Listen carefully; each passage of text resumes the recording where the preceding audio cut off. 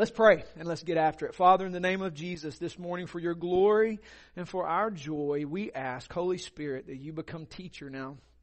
As you are, that you in this room would teach and instruct, that you would open eyes, that you would regenerate hearts, that you would grow into maturity those who are already in the faith. And I pray that you would rule your people well. We say to you, we acknowledge and welcome your presence and pray you to rule and gift and teach and do all that is necessary for the unity of the church and the advancement of your kingdom. In Jesus' name we pray. Amen. Well, we've been studying through Ephesians, and as we're beginning to put the bow on the book of Ephesians, we come to this last section in Ephesians chapter 6, and we're continuing the theme that Paul introduced in chapter 4, and that is walking worthy of this gospel, this glorious, powerful, unifying gospel that takes people from all nations, people from all backgrounds, and brings them together in the church in a unified body. There's no longer Jew and Gentile, slave and free, but there's one body in Christ. And Paul begins to instruct in chapter 4 on how to walk in that beautiful, unifying gospel. And so walking worthy in the gospel, he ends the book of Ephesians by teaching us how to walk worthy by standing firm against the schemes of the devil. And so it doesn't make sense to rush through a section on spiritual warfare when it's loaded with what most of us in the West are unfamiliar with. It makes sense to slow down and plow through this with thoroughness in the belief that the Holy Spirit would teach and deepen our understanding of and ability to engage in this spiritual struggle. You guys know this. You've been here long enough. My mission is to never get through with anything, but simply to be thorough. And so even if we do a verse a week, we will do a verse a week. We make plans. We schedule. There's an Excel spreadsheet that Adam has and that tells us where we're going to be each Sunday. But as you guys know, that is very much flexible. And so we'll work through at the speed the Lord would allow us, because the mission is to teach and deepen our understanding of what we are being taught, not simply get through. Notice I didn't say particularly experience. I emphasize teach and deepen. And here's why. I would dare say that all of us are experienced in spiritual warfare. Now, let me clarify. We just don't know we are. And I would say we're mostly victims of it rather than skillful warriors. A former intern of mine, his name's Yannick Basabaquinshi. He's from Burundi. He grew up in the Rwandan genocide. And he well has personal memories of what we only know from the movie Hotel Rwanda. He used to be amazed that we, Westerners, could not discern or see what he saw very clearly and readily understood with his eyes, with his ears, and with his spiritual discernment, demonic and satanic activity in spiritual warfare. He was even aware of physical manifestations, things that make most of us Southern Baptists very uncomfortable, because after all, we're better practical atheists than we are Christians. And those things just aren't there, right? What other people would call hauntings and ghosts, Yannick knew very clearly as the demonic. And here's what I find interesting.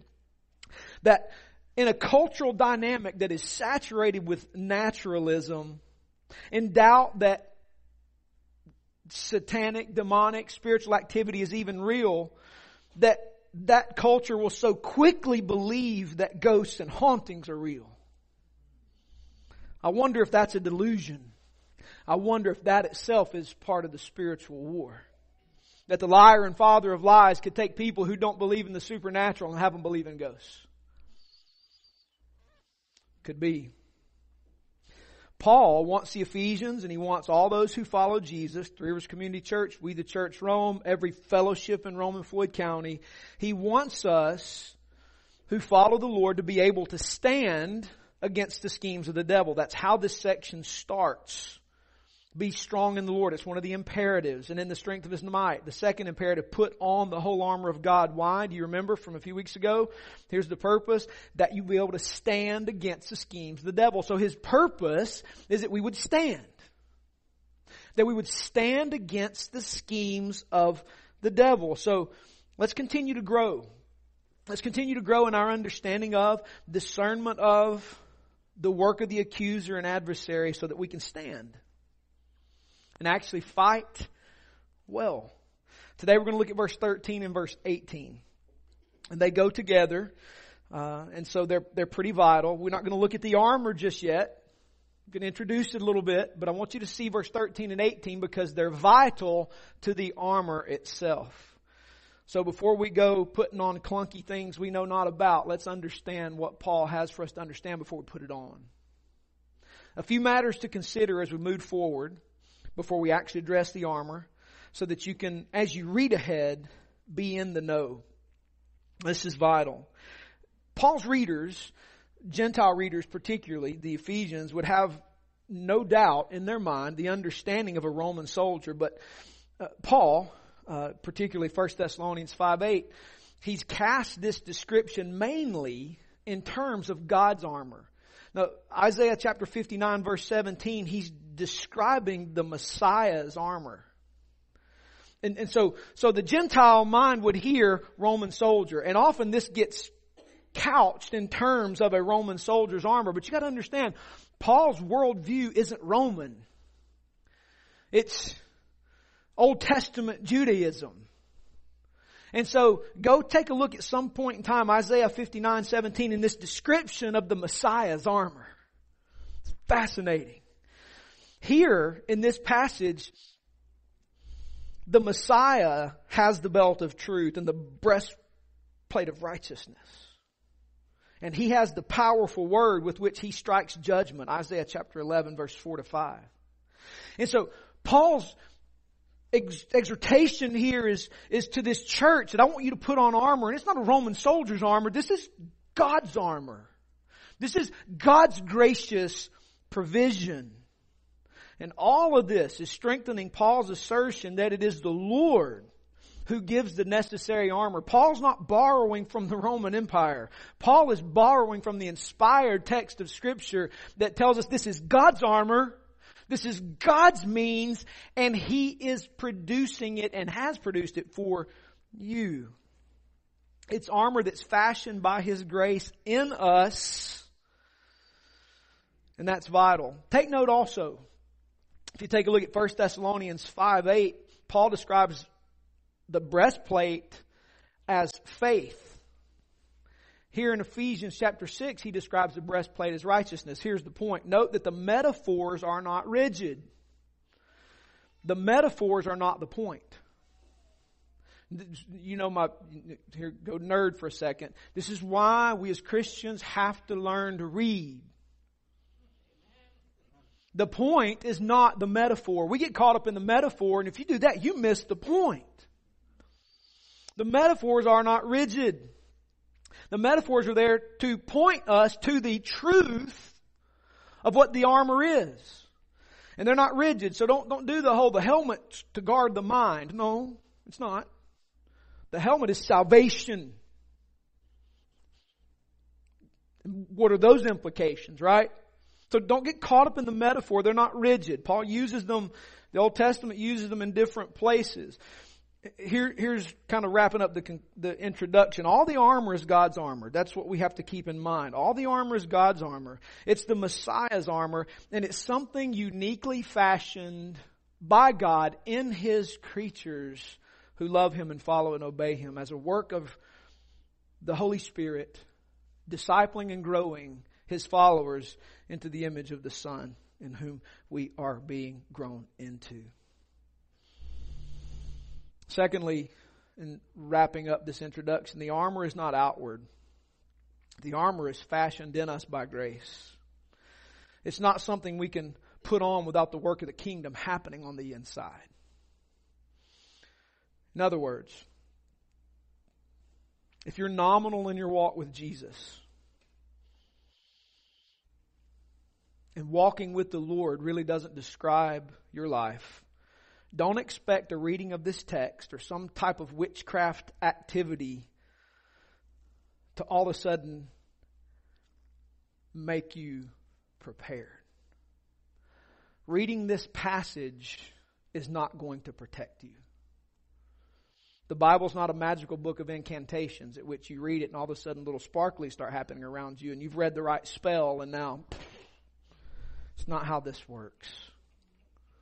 The armor is the result of grace applied as we walk worthy. Remember, don't take it out of the context of Paul's instruction in chapter 4. Here's how you Ephesians, here's how you church are to walk worthy of the gospel. Chapter 6 is just the conclusion of all these things we do to walk worthy of the unifying work of Christ. The armor is a result of grace applied as we walk worthy of the gospel. In other words, if you're not doing Ephesians 4, 1 through 3, don't expect Ephesians 6, 10 through 21 to be effective. Does that make sense? If you're grieving the Holy Spirit, right, chapter 4, don't expect that a quick reading of Ephesians chapter 6 is going to get you all armored up. Right? That's not happening. If you're not putting to death the deeds of the body, don't expect my magical reading of Ephesians 6 to armor me up. It's not going to work. The Bible is not witchcraft. Christianity is not witchcraft. So Paul's taught us how to be armored up. This is just the conclusion. This is the sort of no-duh to what he's been teaching. And so therefore be strong that you can stand against the schemes of the devil. And this armor is fashioned in you by grace, not simply doing 3 things and all of a sudden now you're armored up with a Roman soldier's armor. Not the point.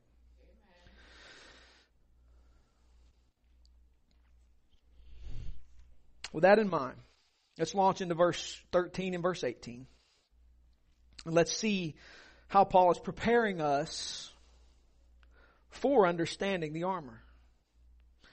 Verse 13 is going to round out Paul's instruction before putting on the armor. And verse 18 is going to address how we put on the armor and how we wield the weapon in order to fight well equipped. So that's why they go together. Let me read verse 13 for you. Therefore, take up the whole armor of God, that you may be able to that you may be able to withstand in the evil day, and having done all, to stand firm. And then verse 18. If your translation stops verse 17 with a period and starts verse 18 with a that or some other word, understand, this is where I play nerd for a few minutes. In the original language, this isn't a new sentence. Verse 18 is the continuation of a very long sentence, and it begins with a participle that modifies everything before it, which is why we're going to stick with what's here. So if you're in the ESV, you got the continuation, you got the participle in place. If you're in another one, you may not. So I'm reading verse 18, and we see my notes, it's like quotation, ... little letter, because it's not a new sentence. Have to do that, sorry. Praying at all times in the Spirit with all prayer and supplication. To that end, keep alert with all perseverance, making supplication for all the saints. So, verse 13, continuing to prep us for the armor. Verse 18, how we put it on. Alright, so let's start. Point number 1. All the armor we need is available to us. That's point number 1. All the armor we need is available to us. Listen to Paul's words.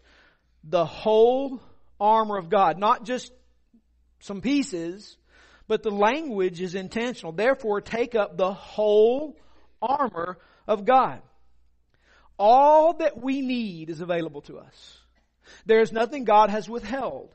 There's absolutely nothing that is out there that we got to have special permission to get, or a secret code, or a new book of the Bible, or a new book on a bookshelf. If you go read this guy, you get the armor. No. The whole armor of God is completely available to everyone walking by grace through faith in Christ, walking worthy of the gospel. If we are in Christ, who is our head, and we are walking in the unity of the Spirit, in the bond of peace, and there's no wall of division between us, then we have access to everything we need to fight a spiritual war well. Since we're fighting against the enemies of the spirit world, we need special equipment, both for offense and defense. God has provided the whole armor for us. We dare not omit any part. Now, this is key. If He has given us everything we need, then we don't need to omit any of it. but we need all of it. A little statement here. You can see my footnotes and you can see the notes. Satan looks for that unguarded area where he can get a beachhead. Ephesians 4:27. Looking for those places where there's a chink in the armor. So God's provided everything we need, and we dare not neglect any of it. Paul has commanded his readers to put on armor and take weapons and withstand, all of which we do by faith. Father has not failed to give us all we need to fight well. So in Christ, every good gift is available. You know, the Lord Jesus taught us that. Father is good, and He doesn't withhold anything good from His people. So therefore, every piece of armor we need is available to us, fashioned in us by grace, not of our own doing, but available. Number 2, we must take up the armor. Now, we hit this a few weeks ago and we looked at verse 11 because it's one of the commands. It's finally be strong in the Lord. That's first command. Second command, put on the whole armor of God. So He's commanded us already, put on all the armor.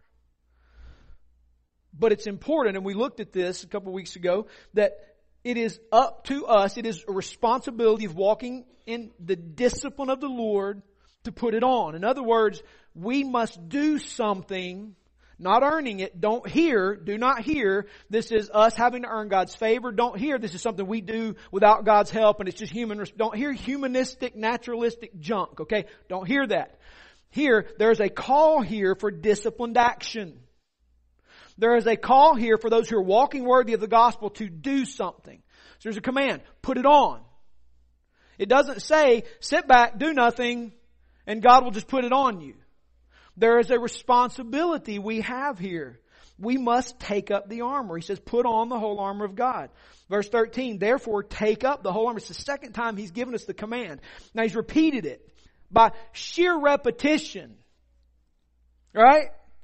He said it twice, commanded it twice. I don't think He means for me to put that on. Exactly. So we must take up the armor. It's command. So if we're to take advantage of the armor, we have to take it up. Now we're going to see in verse 18 how we do that in just a minute. So just be aware. We've got to do something. There's a disciplined action we have to engage in. Number 3. And this is where we're going to begin to kind of grind it out for just a few minutes, okay? Verse 18. We take up the armor by praying and keeping alert in prayer. This is where us naturalists, us practical atheists, are not real happy. Because I would much prefer a helmet to put on and go, I'm guarded. You get a little helmet made with some metal and some light bulbs and plug it into the wall and, little Ghostbusters, and we ward off the evil spirits, right? Put a necklace of garlic around something to ward off the evil, right? You go to our country and you get into some folk Islam and people got eye black around their eyes. That's because you're warding off evil. No. It'd be awesome if the Lord said, color your eyes. And you'd be like, yeah, no demon can get me. Doesn't work that way. He tells us in verse 18 what we need to do. He's given us the command, take on the armor, take it all on. And He's going to tell us what the armor is. And in verse 18, He's going to tell us how to put it on. So if it's a command to do it, we know we have to take it up. We know Father's given us everything we need. Then how in the world am I to get armored up? Well, point number 3, we take up the armor by praying and keeping alert in prayer. This is where the participle is important here. Praying at all times in the Spirit with all prayer and supplication. To that end, keep alert with all perseverance, making supplication for all the saints. Praying is a participle that modifies the taking up of the whole armor of God. Now, some translations end verse 17 with a period and verse 18 with an and. Some of them with another word. This leaves too much guesswork. Because you have to, is the and, this is probably more than any of you ever wanted to think about the word and. But it's important. Is that and logical or temporal? I'm a teacher. You got to get it.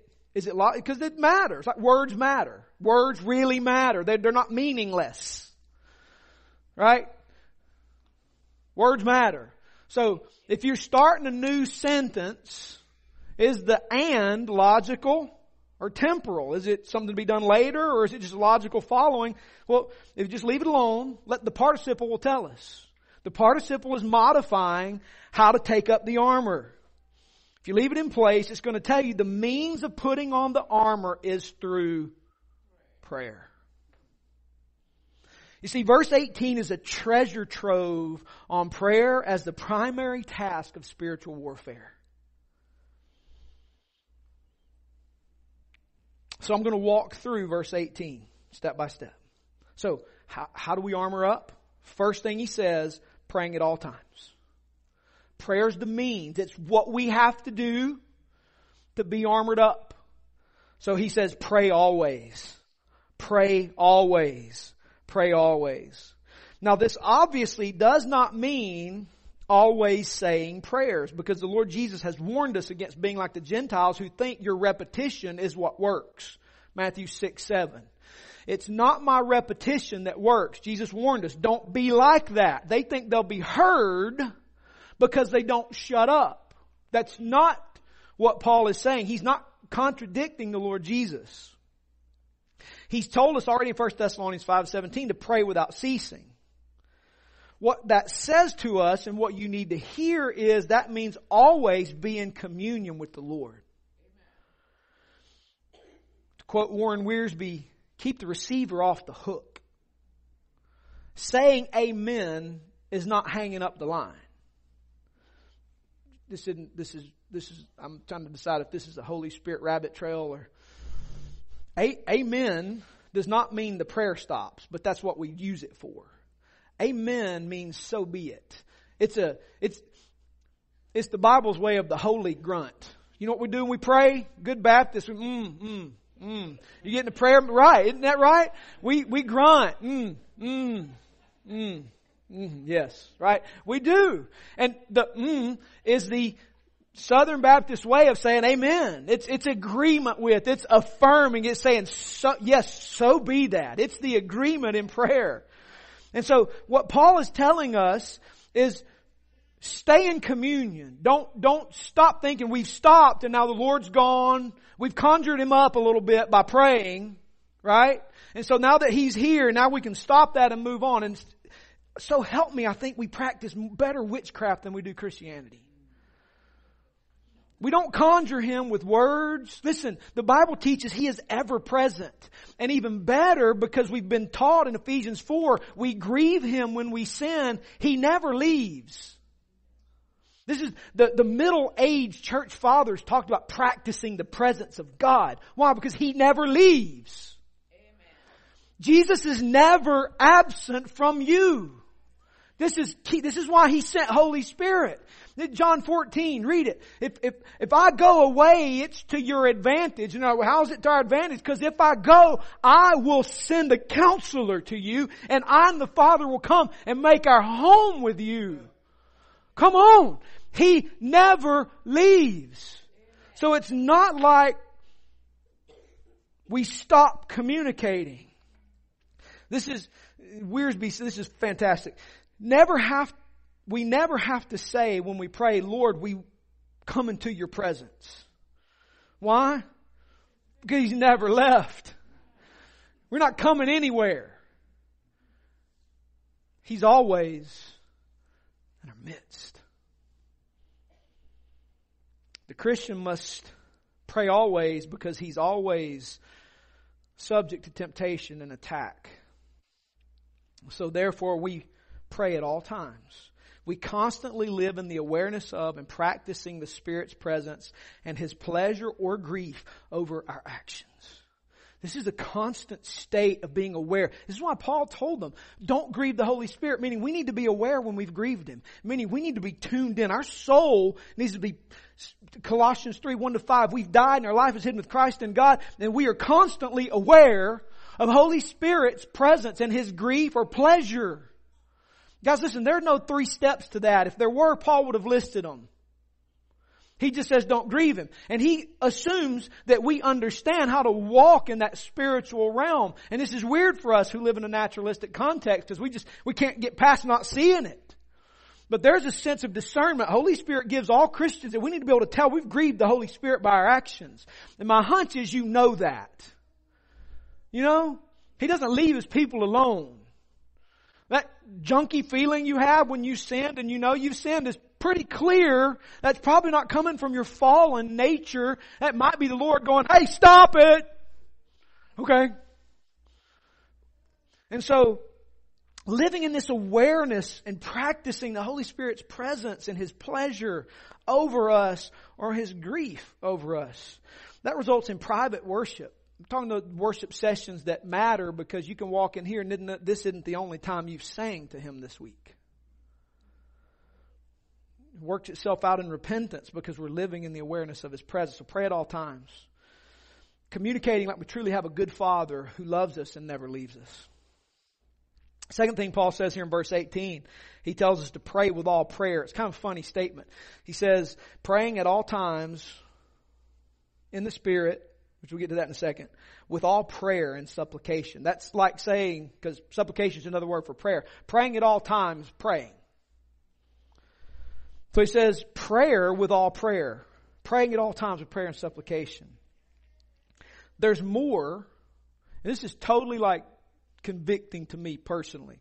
There's more than one kind of praying. There's supplication, which is appeal made to God in authority. To supplicate means to appeal to God who sits in authority. It's an outright confession that I'm powerless and you have all the power. Prayer by its very nature is a confession that God is powerful, we're not. So, a prayerless Christian is a Christian who worships their own sovereignty of God and thinks they actually have power to pull stuff off. Dear saint, we don't. Prayer is a confession. I'm not able, you are. This is why Mueller's life was so powerful, is because he recognized that all things come from the Father, and He's given me this tool of prayer to get ministry done. So therefore, I bow the knee, confess I can't, you can. Lord, would you do this today? That's a powerful life. So supplication. Then intercession, right? Intercession. It's a good Bible word. It means appeal made on somebody else's behalf. It's praying for others. There's thanksgiving, right? We're told all in Philippians 4:6, 1 Timothy 2:1, all kinds of passages, prayer, supplication, thanksgiving. In other words, prayer is more than asking for, it is giving thanks for. It's asking for other people. Meaning we should be constantly practicing the presence of the Lord, never hanging up, staying in the presence of the Lord with all prayer and praying.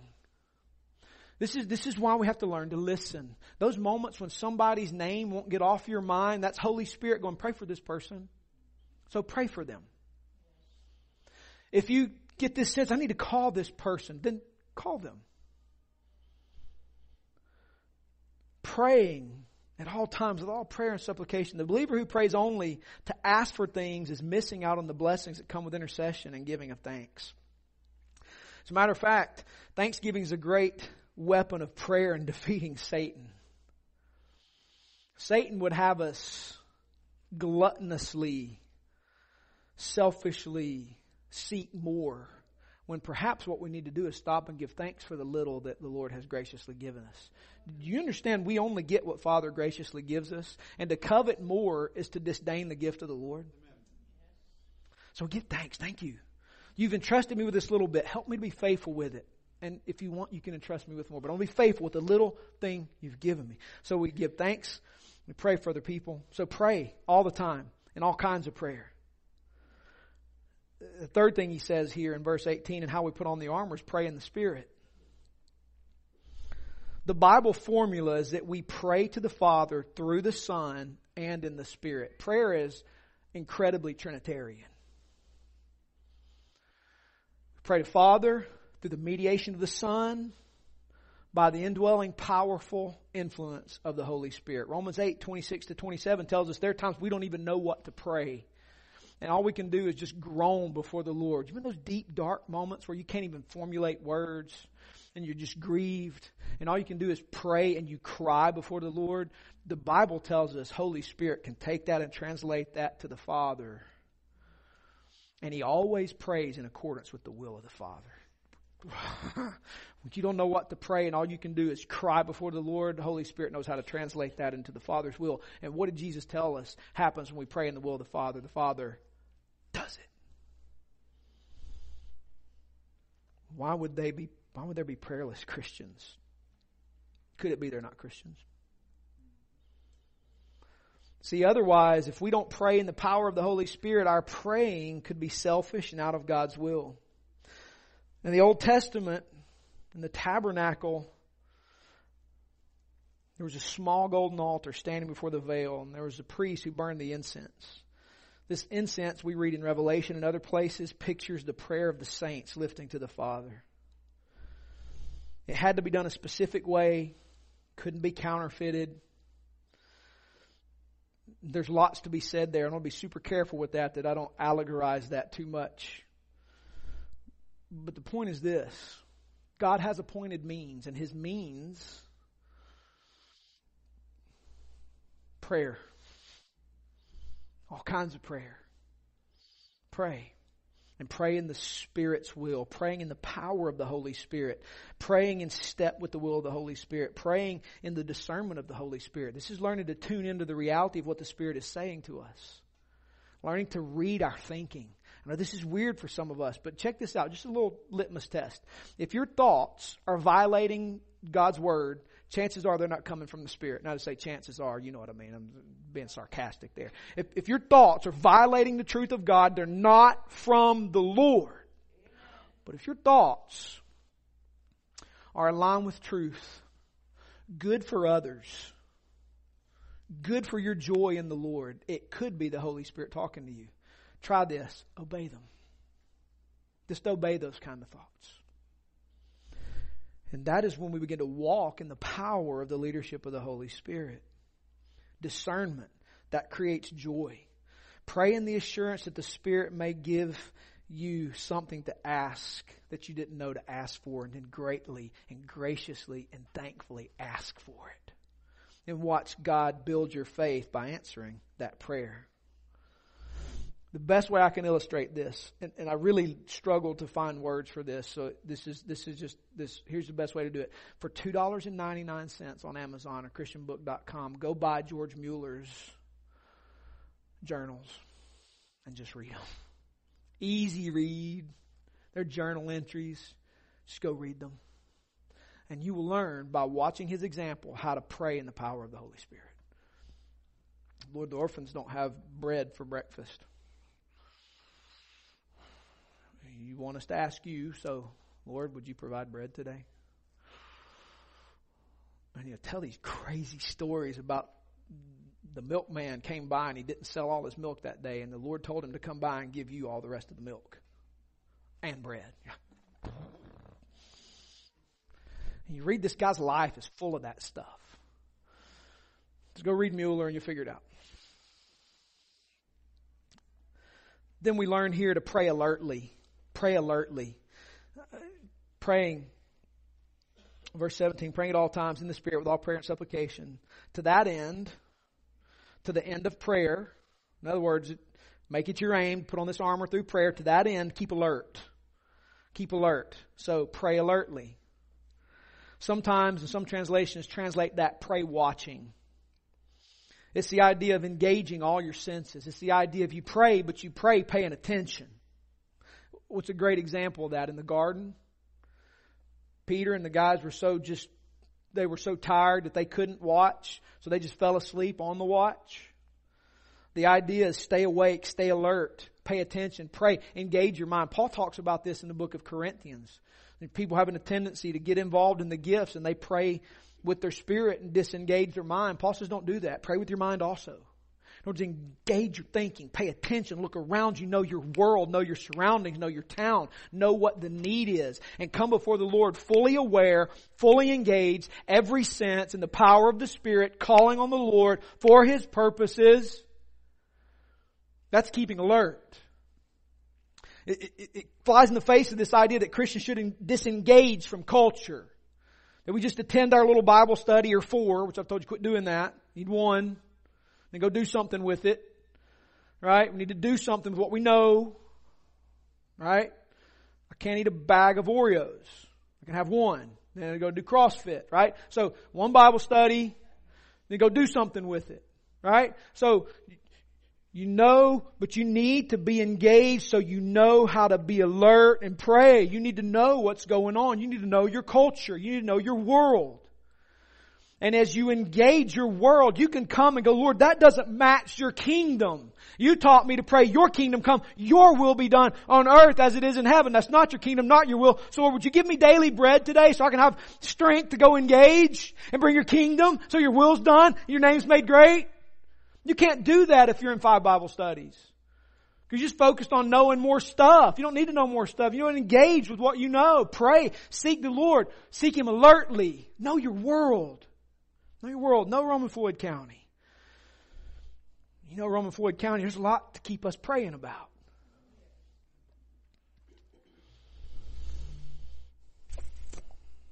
Keeping alert. Pray in real time. Pray in real time. Be ready to get to prayer in the second. This is a great thing to do. Don't tell people you'll pray. Will you pray for me? Yeah, I'll pray. I'll remember that. Then you walk away. Say, let's pray right now. Let's just go. Let's get it done. Pray alertly. Be ready to engage in prayer at any moment. Don't get too comfortable. Don't get too comfortable. Stay engaged. Keep the antenna up. Expect spiritual struggle. He tells us here in verse 18, keep on praying. He says, pray with all perseverance. It simply means stick to it, don't quit. Jesus taught us this. Luke chapter 18, verse 1 to 8. Jesus taught us, verse 8, faith prays. Those who trust don't give up. And He told the parable about the widow.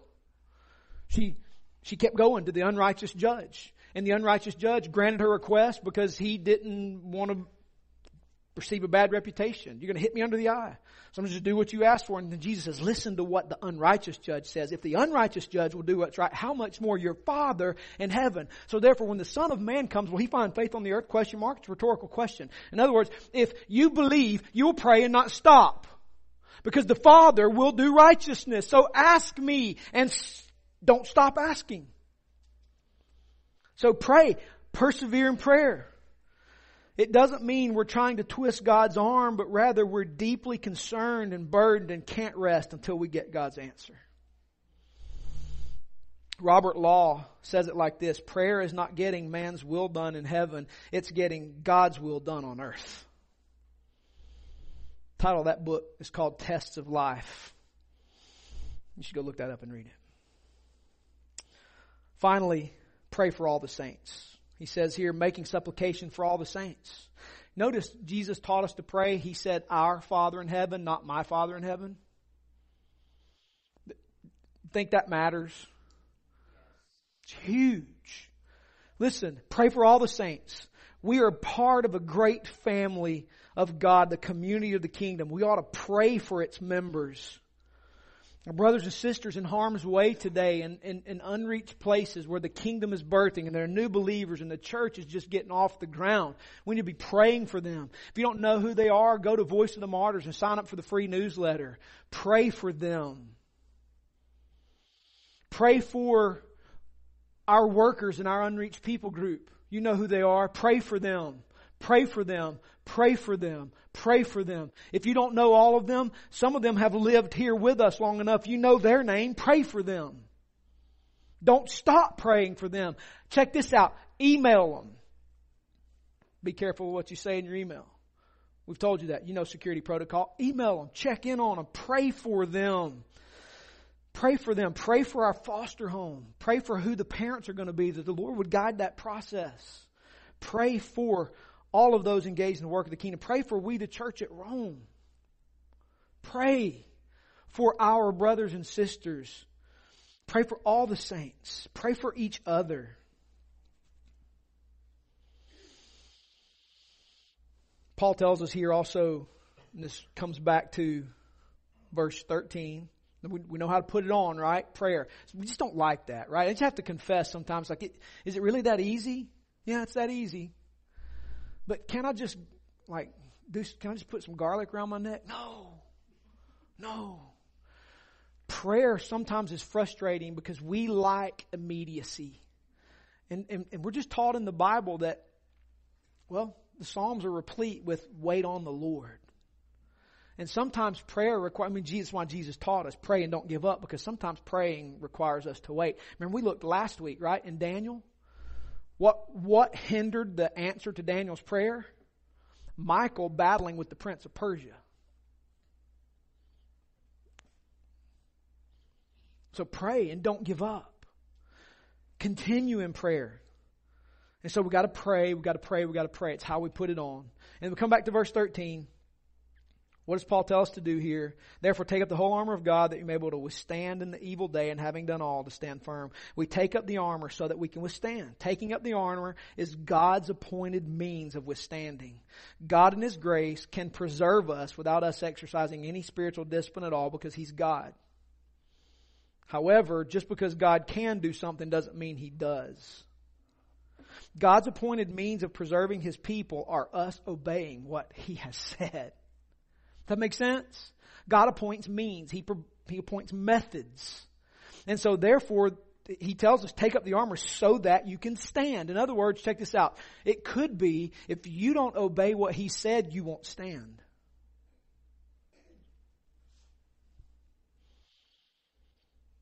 So although God can preserve a disobedient son, His normal way of preserving us is through us obeying what He said. We know that if we take up the armor, we will stand.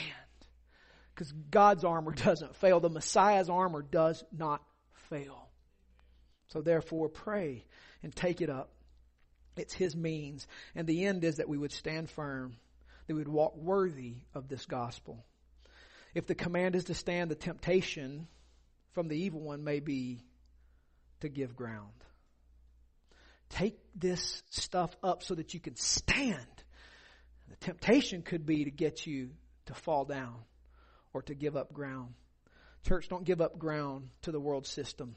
Stand in God's kingdom, on God's kingdom truths, and take ground. Don't give ground up.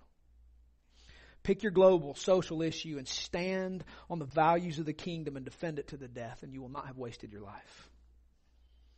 David Brainerd, at the age of 29, didn't live a short life. He lived a full life. He lived God's life. God doesn't need 75 years to accomplish the kingdom.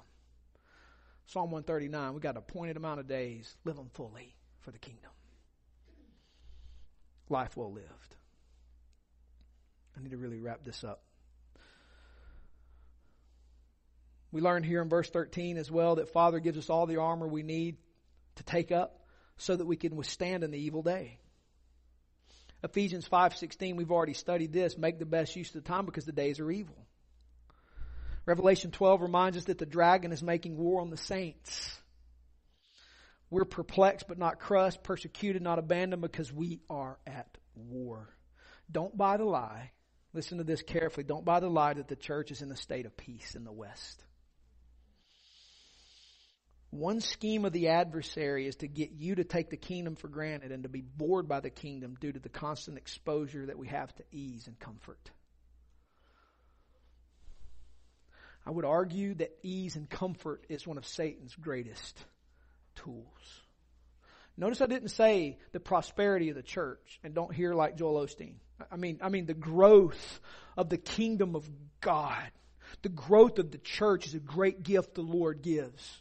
And the church can and should, it will prosper. It's the seed, it's the mustard seed that grows into the large tree, right? You get that. It's the net that's cast in the water, catches fish of every kind. The church is going to prosper. Jesus, however, didn't tell us we should be at ease. Don't confuse the two.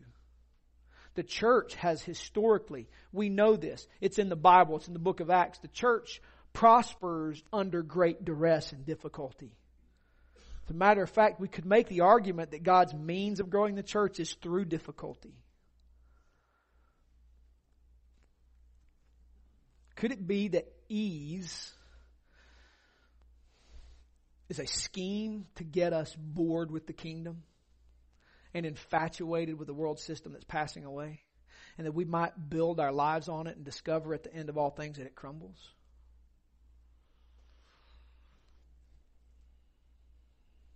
I see this, and I said this yesterday at commencement. I got to speak yesterday at our graduation, and I told our seniors, Don't take the kingdom for granted.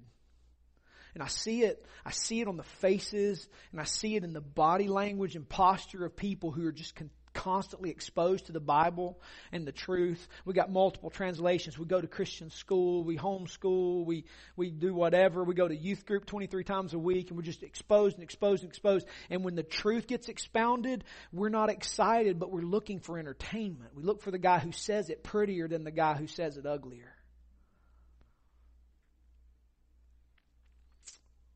And could it be that the ease and comfort we have to go find truth the way we like it, as opposed to the treasure hidden in a field that when he finds it, he sells everything he has and he goes and buys that field because the treasure's better than everything he owns? Could it be that that kind of passion is missing because we've bought ease as opposed to difficulty?